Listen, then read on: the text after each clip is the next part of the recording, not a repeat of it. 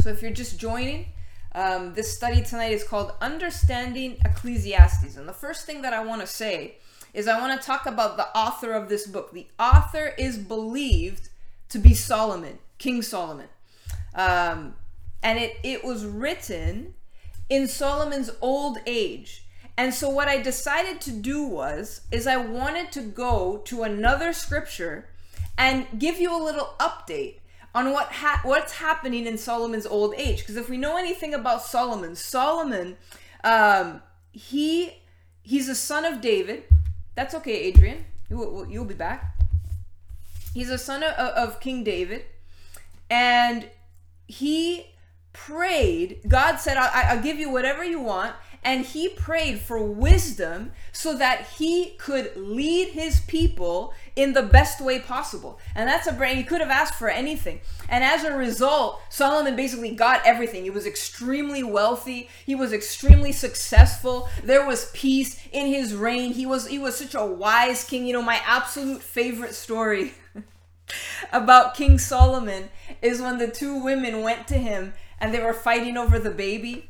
Because basically what happened is these two women each had a baby, and one of the women, and it's kind of a sad story, she rolled over in her sleep and killed her baby. I know that sounds terrible, but it's what happened. And so then she tried to claim that this other woman's baby was her baby, and so they went before Solomon, and in Solomon's wisdom, he said, all right. So since you can't decide, we're going to cut the baby in half, and you can each get half. And the woman who was the actual mother of the baby was like, no, please don't cut it in. Don't harm the baby. Give her, it's okay. She could have the baby. And the woman who was not the mother was like, yeah, okay, fine, cut it in half. Because she knew, hey, if I can't have my baby, then she can't have it either, right? And so ultimately Solomon knew in that moment that the rightful owner of the baby was the one who didn't want to see it come to harm. And there might be a modern day story about that, possibly about a bicycle. But see, everything's based on the Bible. And so Solomon was extremely wise. He was extremely, you'd think, when I'm about to read this story in 1 Kings, you're probably going to ask yourself, if he was so wise, how could he possibly get caught up in what I'm about to read? Well, you'll see. 1 Kings chapter 11 and verse 1. If you have your Bibles, open there and turn there with me. King Solomon, however, loved many foreign women besides Pharaoh's daughters, Moabites, Ammonites, Edomites, Sidonites, and Hittites. They were from nations about which the Lord had told the Israelites, you must not intermarry with them, because they will surely turn your hearts after their gods. Nevertheless, Solomon held fast to them in love. Let me stop there for a second. Just a previous comment, it's not a controversial opinion to like Ecclesiastes. I actually kind of like it too. Once I knew what it really meant, I started to like it more. So basically, God had told the Israelites, you must not intermarry with women from these nations. What did Solomon do? Nevertheless, he held fast to them in love. So clearly we see that there was a weak point. It doesn't matter how wise Solomon was, doesn't matter how many riches he had. It didn't matter that he built the temple and he was this mighty man and all that. He had a clear weak point when it came to women. Hey Pina, glad you're here. You made it. I knew you'd make it. Verse 3, he had 700 wives.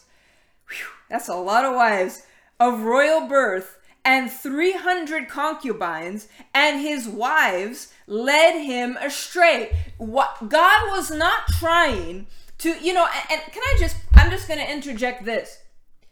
A lot of times, hey Lou, good to see you. A lot of times We see commands in the Bible that we don't, why, God just wants to ruin our fun. No, that's not the way it works. God knows, he understands what's going to happen to us if we engage in things that he forbids. He's not trying to ruin. And by the way, if you think something that God calls sin is actually fun, then I would recommend that you get your life right with the Lord, because there's a problem. I don't get to do anything fun. What do you consider fun then? You know what I consider fun? This. Preaching the word, being in church.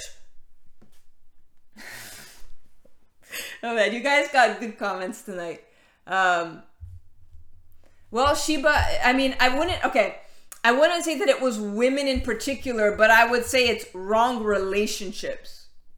I would say it's wrong because there was a lot of great women that did a lot of great things, but I would say wrong relationships. John? Well, you know what the Bible says, that it's better to be, what does it say? It's better to be on the corner of a roof or something than with a nagging wife. My dad says, I heard someone say that when he got home, there'd be at least one in a good mood. Oh, man. His wives led him astray. Verse 4, as Solomon grew old. So remember, because I'm setting the stage here, the context of the book of Ecclesiastes was written in Solomon's old age. Okay? As Solomon grew old, his wives turned his heart after other gods, and his heart was not fully devoted to the Lord his God, as the heart of David his father had been. He followed Ashtoreth, the goddess of the Sidonians, and Molech, the detestable god of the Ammonites. I'm not sure there's even a worse God small g that existed than Molech. Pina, we are in 1 Kings chapter 11. So Solomon did evil in the eyes of the Lord. He did not follow the Lord completely as David, his father, had done. The preachers mention this all the time. I think Pastor Steve mentioned this. The great thing about the Bible, it tells the truth. It doesn't sugarcoat things. It doesn't try to make everyone into a hero. It doesn't gloss over the flaws of people or the mistakes that they made. The Bible tells the truth. And so right off the bat, you have to understand that Solomon, at this point that he was writing this book, there's a lot of regret as well in Solomon, because he knew that what he was doing was wrong. Let me keep reading. Verse 9. Hey, Ro, glad you're here. The Lord became angry with Solomon because his heart had turned away from the Lord, the God of Israel, who had appeared to him twice. Could you imagine that? That the Lord, the God of the universe, appears to you twice, and you allow your heart to be led astray for love, as if he couldn't find another woman. Anyways, and here's the thing. Can I just throw this in? I know we will. It's easy to blame the women. What was Solomon doing? You're the wisest guy that ever lived. Like, get your act together.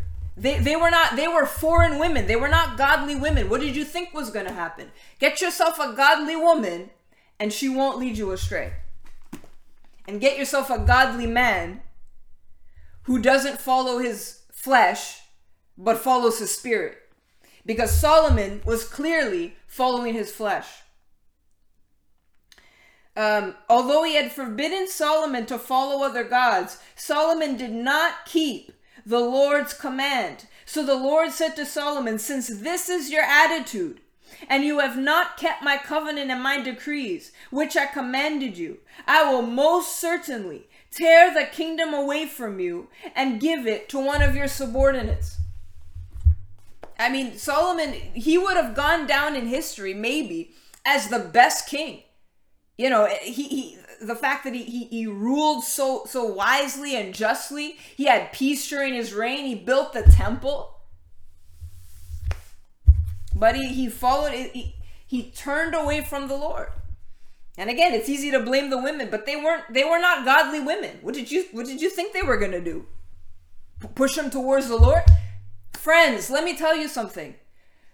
If you get into a relationship with someone who does not love the Lord, and then you start to backslide a little bit, what a shock. Don't do it. It's up to you. If you're the godly person, it's up to you to make sure that you find another godly person. You're bringing someone into your life who doesn't know the Lord. You think that they're going to encourage you to go to church? Last night we had an Ascend service. Do you think, that if you're in a relationship with an ungodly person, that they're going to say, you know what, I know we went to church in the morning and the service went late. So it's like, you know what, I'm tired. No, a godly person will say, let's get going. That you want to know why I am the way I am? Because of my parents. My parents they don't live close to church.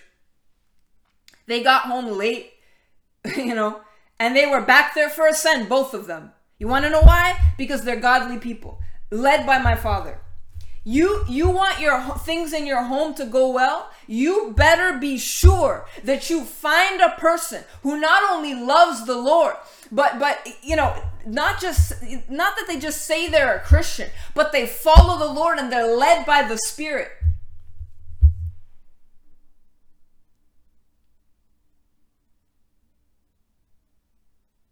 I will answer. I'll never finish the study if I get into that question. It's a good question, but I'm already like almost halfway through and I've barely started, so I got to go quicker here. Sorry, I gotta go on that tangent because I know there's young people here. I know there's people here who aren't married yet. Listen to me. The worst mistake you'll ever make in your life is marrying someone who doesn't love the Lord.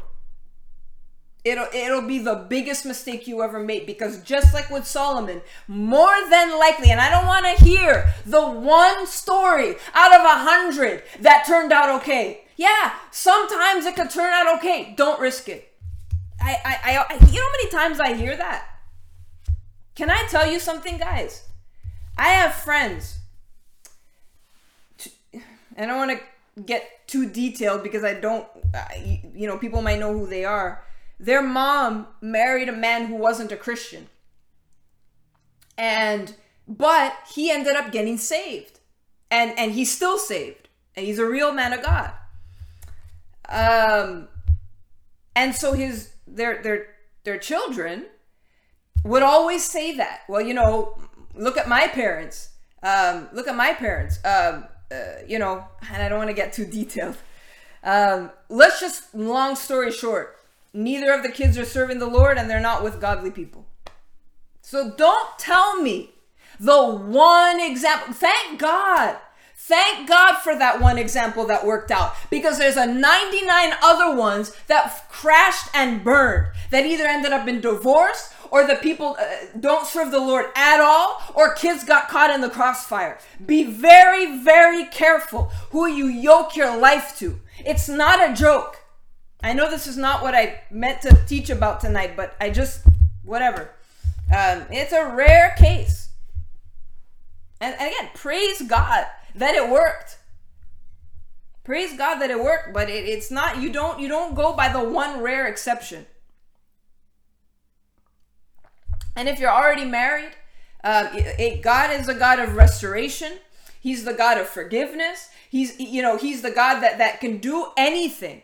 So I don't want you to feel, man, I'm in a relationship, I'm unequally yoked. God can do anything. But I'm talking to single people. I'm not talking to married people. I'm talking to single people who are listening.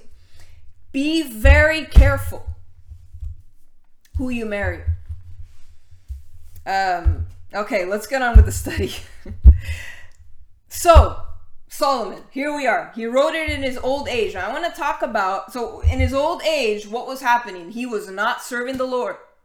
So right off the bat, if you know and understand that he was not serving the Lord, that I think, at least for me, it changes how you look at the book of Ecclesiastes, doesn't it? Well, Steph, you're in good company. Paul didn't either. I want to talk about the purpose and the message of Ecclesiastes. The purpose: to trust in God and not in anything else. Number 2, to disillusion those who would put their trust in the things of this world by pointing out the vanity of all earthly things. So Solomon, by the way, this Ecclesiastes is written, it's written in the form of a sermon. And so, it's written by, they call the nickname that's given to the writer of this book is the preacher or the teacher, because it's written in the form of a sermon. So King Solomon had gotten to a position in life where he can have anything. He was able to satisfy every single desire, his physical desires, materially, mentally. He had everything. But he soon discovered that without the fear of God, life was empty and futile. Let me say that again. He soon discovered that without the fear of God, life was empty and futile. So what's the message of this book? That apart from God, life is full of weariness and disappointment. And so the whole duty of life is to fear God and keep his commandments. Turn to Ecclesiastes 1 and verse 12. I, the teacher, so that's the title, teacher with a capital T. So he thinks highly of himself. I'm gonna call myself teacher with a capital T. I'm just kidding. Was king over Israel in Jerusalem. I devoted myself to study and to explore by wisdom all that is done under heaven. What a heavy burden God has laid on men. I have seen all things that are done under the sun. All of them are meaningless, a chasing after the wind. So Solomon here is pointing out the vanity of all things. Listen to what it says. Under the sun. What are all things under the sun? It means all things in the earthly realm. This is something extremely important to keep note of. He said, I have seen things that are done under the sun. So what this means is all things in the earthly realm. So he's not saying that everything's meaningless, nothing matters. No, he's pointing out something that there is vanity in everything on this earthly realm. Now again, this is a very extreme way of saying it. He doesn't sugarcoat anything. But like I mentioned earlier, the Bible, this is a man who's speaking his thoughts. The Bible does not, like I said, it doesn't make everyone into a hero. It doesn't make everyone into the perfect person. These are imperfect people, okay? So Solomon is showing the folly of human wisdom outside of God's divine wisdom. The scripture, what do we know about the scripture? It's all God breathed and inspired by God. So we say, well, why would God inspire this book? To teach us a very valuable and important lesson, that human wisdom is folly outside of God's divine wisdom. Because there's two kinds of wisdom. There's the wisdom of the world and there's God's wisdom. And so human wisdom, and you know what? How many times have we heard that? Oh, you got to use wisdom. Well, which wisdom are you using? Because human wisdom is folly, right? So Solomon eventually comes to the conclusion that only God can bring fulfillment, and that our hope and our trust must be in him alone, right? Now, scholars, again, you could do a very long, big, deep study on this. Hey, Alicia, good to see you. Scholars believe that essentially Ecclesiastes is the record of Solomon's regret and then his subsequent repentance from his moral lapses, which we talked about in 1 Kings chapter 11. So in its proper context, though it can be seen as a pessimistic book. It doesn't teach pessimism. It contains the true thoughts of a man. So let me ask you this. Have you ever had a moment where you're kind of thinking out loud, or you're praying and you're like, I don't understand this. I don't like any of this. You probably have, right? So these are the true thoughts of a man that were inspired to be put in the Word of God to show us something extremely important. Okay? So you have to keep in mind, this is the key if you're taking notes. God's revelation is progressive. God's revelation is progressive. Solomon didn't know everything. Doesn't matter how wise he was, he didn't know everything. When Abraham was instructed to sacrifice his son Isaac, did Abraham have any knowledge or revelation or understanding about Christ? No, he didn't. It hadn't been revealed yet. And so one thing you need to understand about Scripture, and especially the different Bible characters that you see as you go along, God's revelation is progressive, and later revelation teaches more than what was available to Solomon. Solomon had a limited amount of revelation that was, given to him. And so again, if you're reading Ecclesiastes and you're looking at it like it's not in the New Testament, it's an Old Testament book written by a man who did not have the full revelation of God's plan. And that was the case with a lot of different Bible characters. So sometimes you ask yourself, oh, why did they do that? Why did they react that way? Why did they say this? Why, how could they be so disobedient? There was a very limited amount of revelation that was given out at this time. So remember, write it down if you're taking notes. God's revelation is progressive. So Ecclesiastes, it points out a very basic human problem. This is the problem that Ecclesiastes points out. That satisfaction, while it's sought in the world, there is no actual satisfaction in the world.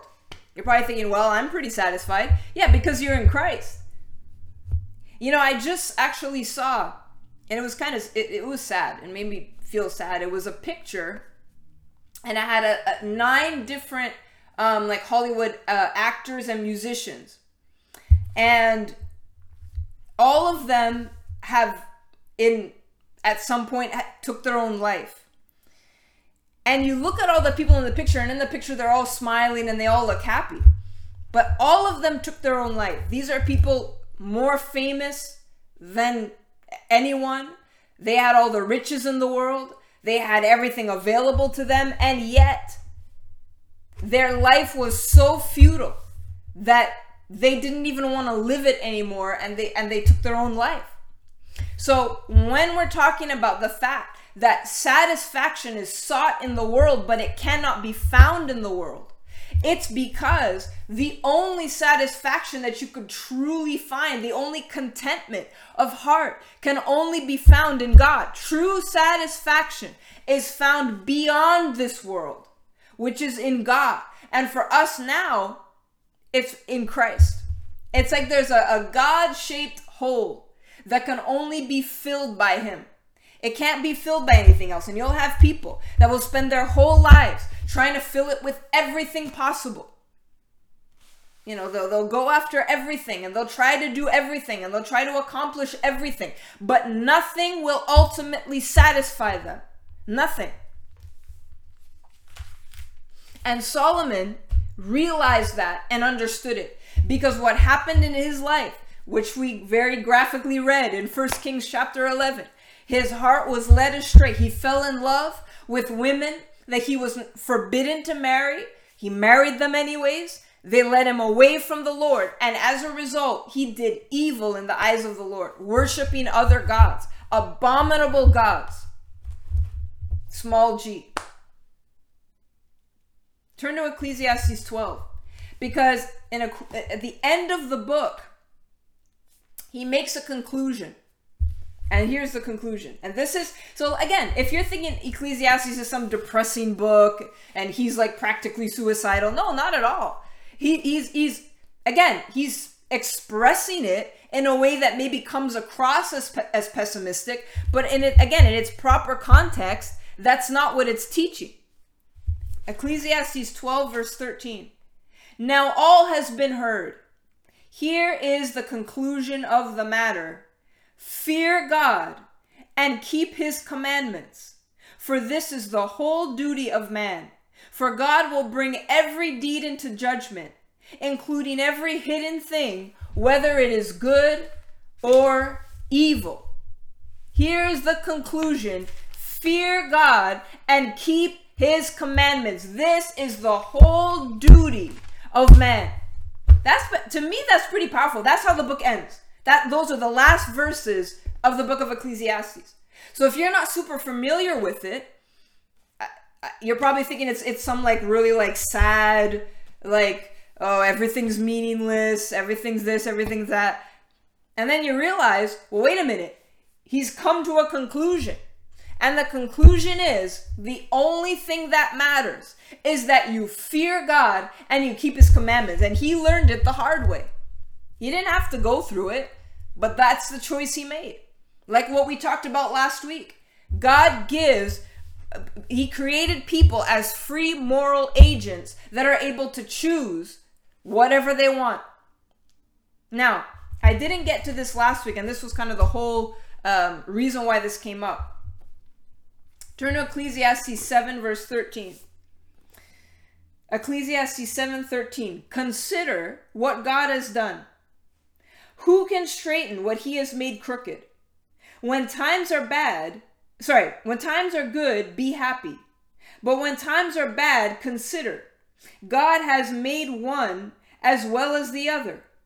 Therefore, a man cannot discover anything about his future. In this meaningless life of mine, I have seen both of these. A righteous man perishing in his righteousness, and a wicked man living long in his wickedness. Well, I agree, Ked. I agree. That sounds pretty, yeah, that's not great. They're not great scriptures, but let me explain this to you again. Now what do we know? So see, that's why I went through the whole context of the book before I came back to the scripture. What do we know? Solomon wrote this book in his old age. What did Solomon experience in his old age? He turned away from the Lord because he was married to foreign women who led his heart astray, right? And he stopped serving the Lord and he was worshiping other gods, which was detestable to God. So we knew that. What else do we know? That this records Solomon's regret and his repentance from his moral lapses because he recognizes that he messed up, right? Look what it says in verse 25. It says, to understand the stupidity of wickedness. The stupidity of wickedness. He's basically saying, I don't want to say I'm stupid. I don't like using the word stupid, although it's here. I'm reading the scripture. He was a fool. He was a fool. The stupidity of wickedness. He recognizes that. Okay, he recognizes that. So we know that. And what else do we know? Like I said, revelation is progressive. He had a very limited amount of revelation. He didn't understand everything there was about God. Well, we still don't ever understand everything, but we certainly have a lot more revelation than Solomon had. So later revelation teaches something that was not available to Solomon. So he's speaking out of what he knows and what he understands, right? Okay. So let me ask you this. When did Solomon's problems start? When did they start? Well, we read it in 1 Kings. They started after he turned his heart away from the Lord. Interesting. Didn't seem to have any issues when he was full of wisdom and running the kingdom and building the temple. Didn't seem to have much issues there, did he? Remember King Uzziah that we talked about a few weeks ago? What happened with him? He was successful and prosperous in everything he did, so long as he obeyed the Lord. What happened? What happened? What do we know? Pride entered his heart. And he turned away from the Lord, and then he was struck with leprosy. Interesting, isn't it? Following the wrong women, Gabriel. Following the wrong women. Ungodly women.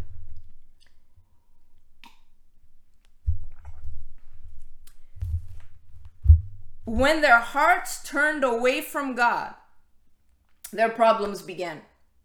God didn't suddenly say, oh, you know what? Solomon's had just about enough prosperity. I'm going to send him a little bit of adversity.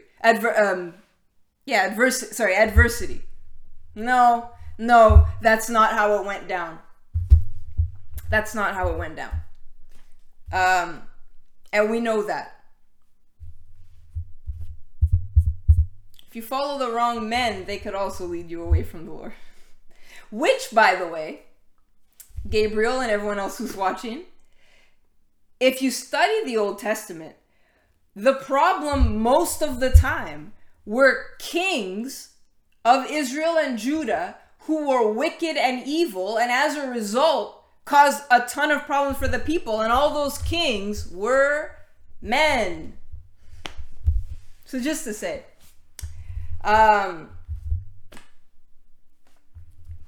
now, I'm going to get to that, Pina.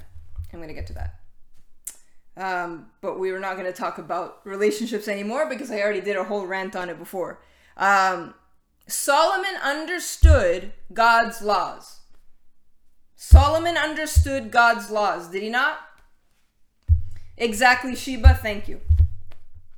Actually, it's not even about that. It's just about people.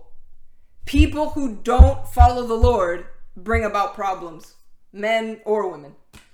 Well, Lauren, yeah, because it's human nature. It's human nature. Anyways. Okay, let's stick to the subject at hand. Solomon understood God's laws.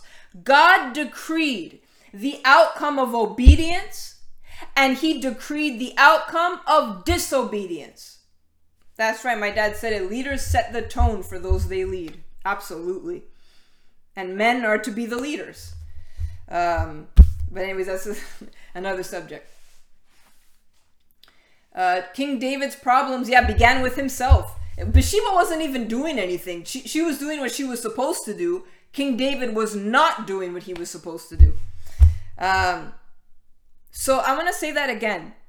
God decreed the outcome of obedience, and he decreed the outcome of disobedience. Read Deuteronomy 28. I don't have time to read that. Deuteronomy 28. I have set before you, if you obey, actually, let me just turn there. There's another scripture that says, I've set before you life and death. But Deuteronomy 28, which I think we all know it pretty well. I'm trying to find it because I don't have it here.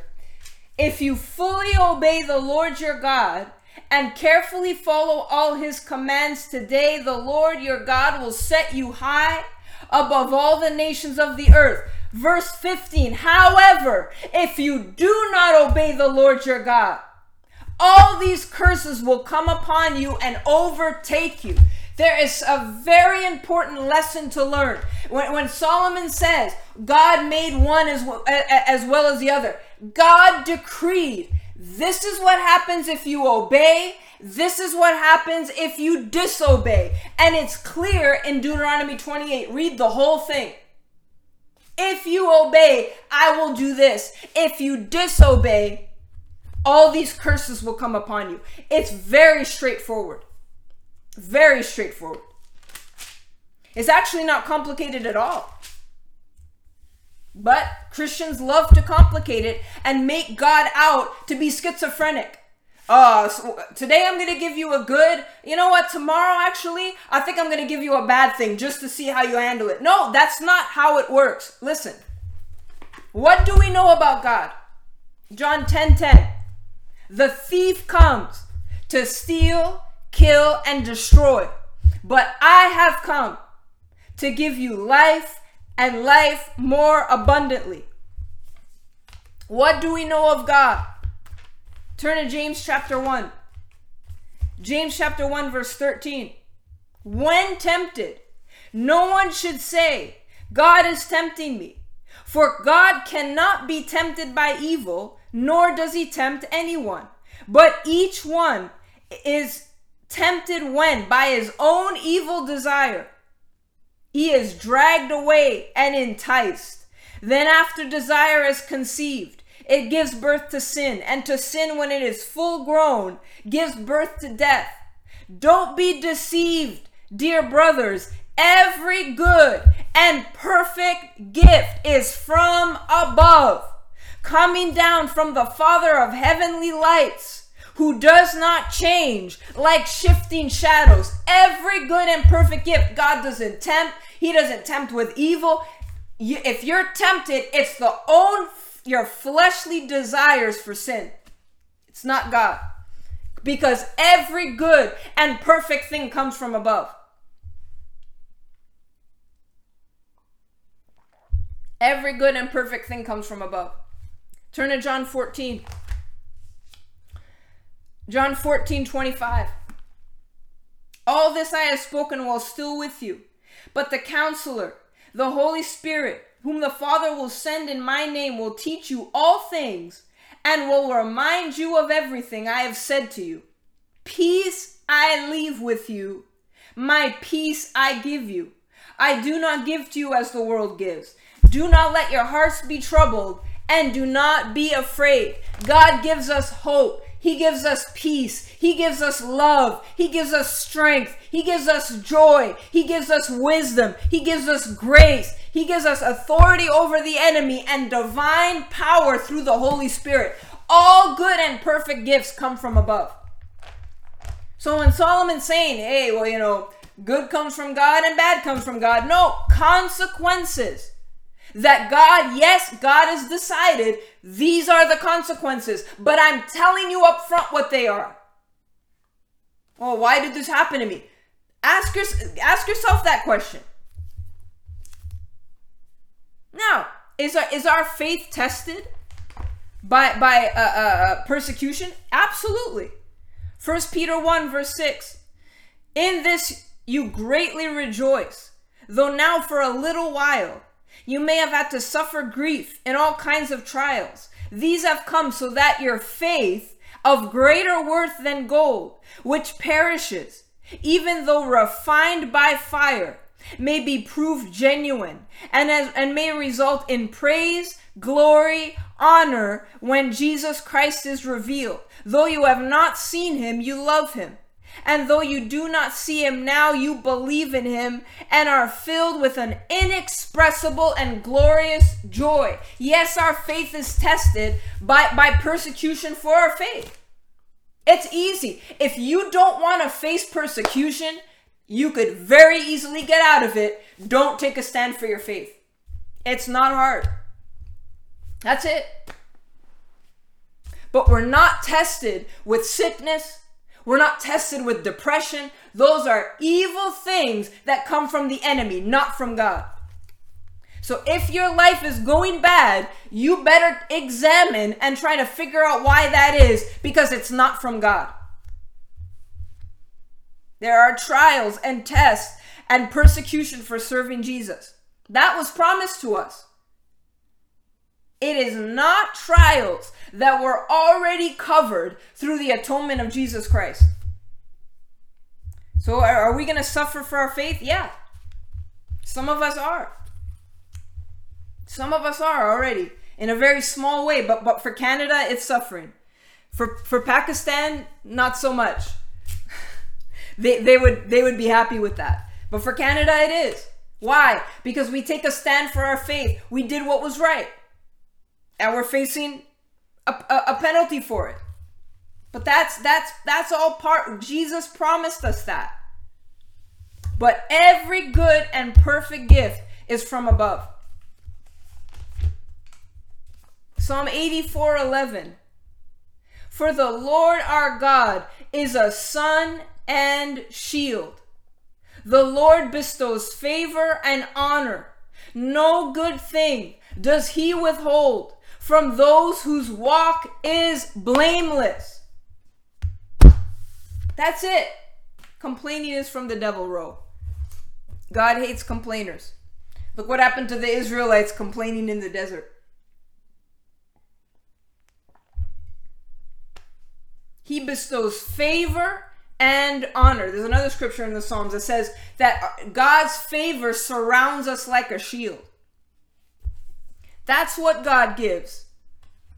But he made his law extremely clear. If you disobey, this is what's going to happen. And Solomon understood that. And plus, he basically answers his own question in Ecclesiastes 7 verse 29. This only have I found. God made mankind upright, but men have gone in search of many schemes. The evil heart of men has led them astray. It's not God making them go astray. It's them.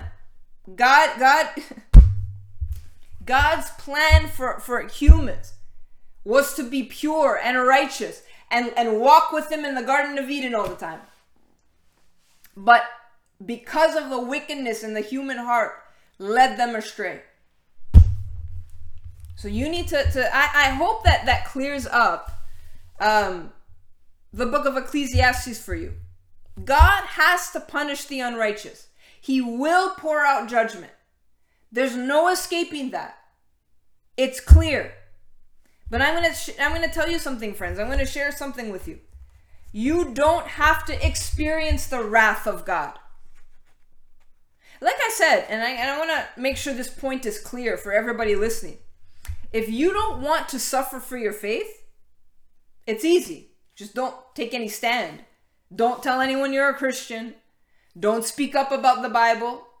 Because I know there's a lot of people that their families and their friends are very hard on them for their faith. If you don't want to go through that, well, you can just never speak up. So that's up to you. So it's not some kind of random, that God's just picking at random who to give a hard time to. That's not the way it works. And I think it's clear. I think the scripture is clear about that.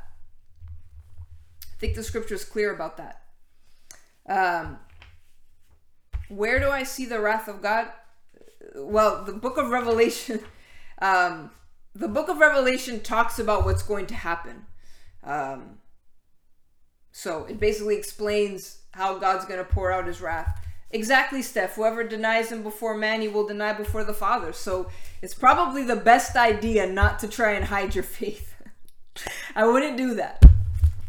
But God will help you. You know, the Bible also says that even in the midst of persecution, what did Paul say? That God delivered me from them all of the trials that he faced and the different things that he faced for standing up for his faith. God delivered him and helped him. So God's gonna hold you up. He's not leaving you on your own, right? Like I read in the book of John, that the Comforter, the Holy Spirit, he's giving to you as a gift. That power on the inside of you for boldness, for courage. So you do not have to experience the wrath of God that the book of Revelation talks about. What's going to happen to people who have not accepted Christ? Because I'm going to give you a chance tonight to accept Christ. Christ was sent to deliver you. Yeah, Sodom and Gomorrah is a good example. The wrath of God there, he burned the cities to the ground. No one survived. Except Lot and his family, but unfortunately his wife turned back and turned to salt. Lots of creative things happened in biblical times. It's just so cool. I just find it cool. Sorry about not cool for Lot's wife, but just a lot of interesting things happen. So you do not have to experience that wrath. Yeah, the flood, That was another demonstration of God's wrath. Yes, they did Sheba. There is like an excess of salt in that space that Lot's wife would have been, which is crazy and awesome. That's right, Lauren. She was a bit salty. But I love how God uses creative things. God's awesome, is he not?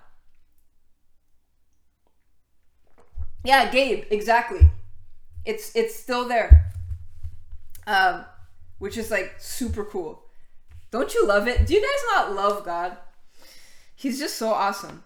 And he loves you so much that he sent his only son to die for you so that you don't have to experience wrath and you don't have to experience hell. Because hell is a real place. Hell is a real place and you don't want to go there. You know, we had an evangelist visit last night at the church, and he talked about how, hell, there's going to be a worm assigned to everybody. You don't want that.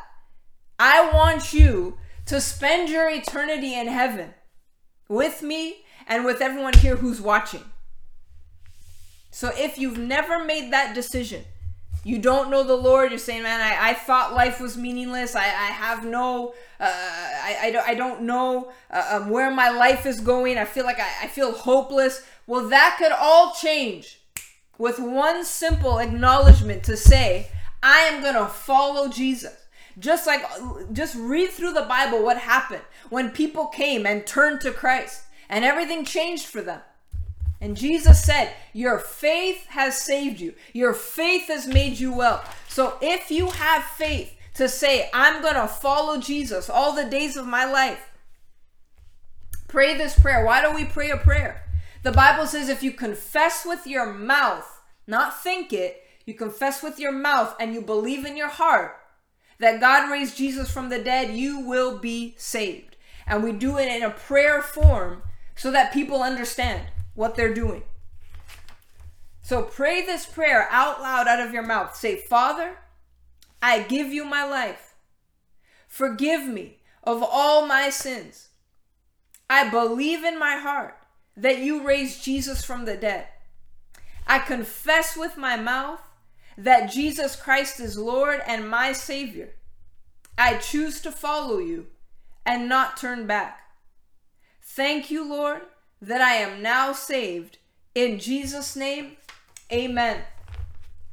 If you prayed that prayer, please message this account and let us know. Say, hey, I just got saved. And we're going to help you. We're going to give you resources. No one who gets saved has to be on their own. That's why the church is here. We're here for people. We're here to help people. So I pray this study helped you tonight. Because when I got a revelation of truly the depth of Ecclesiastes, it really, and it made me enjoy it more when I truly understood the context of it.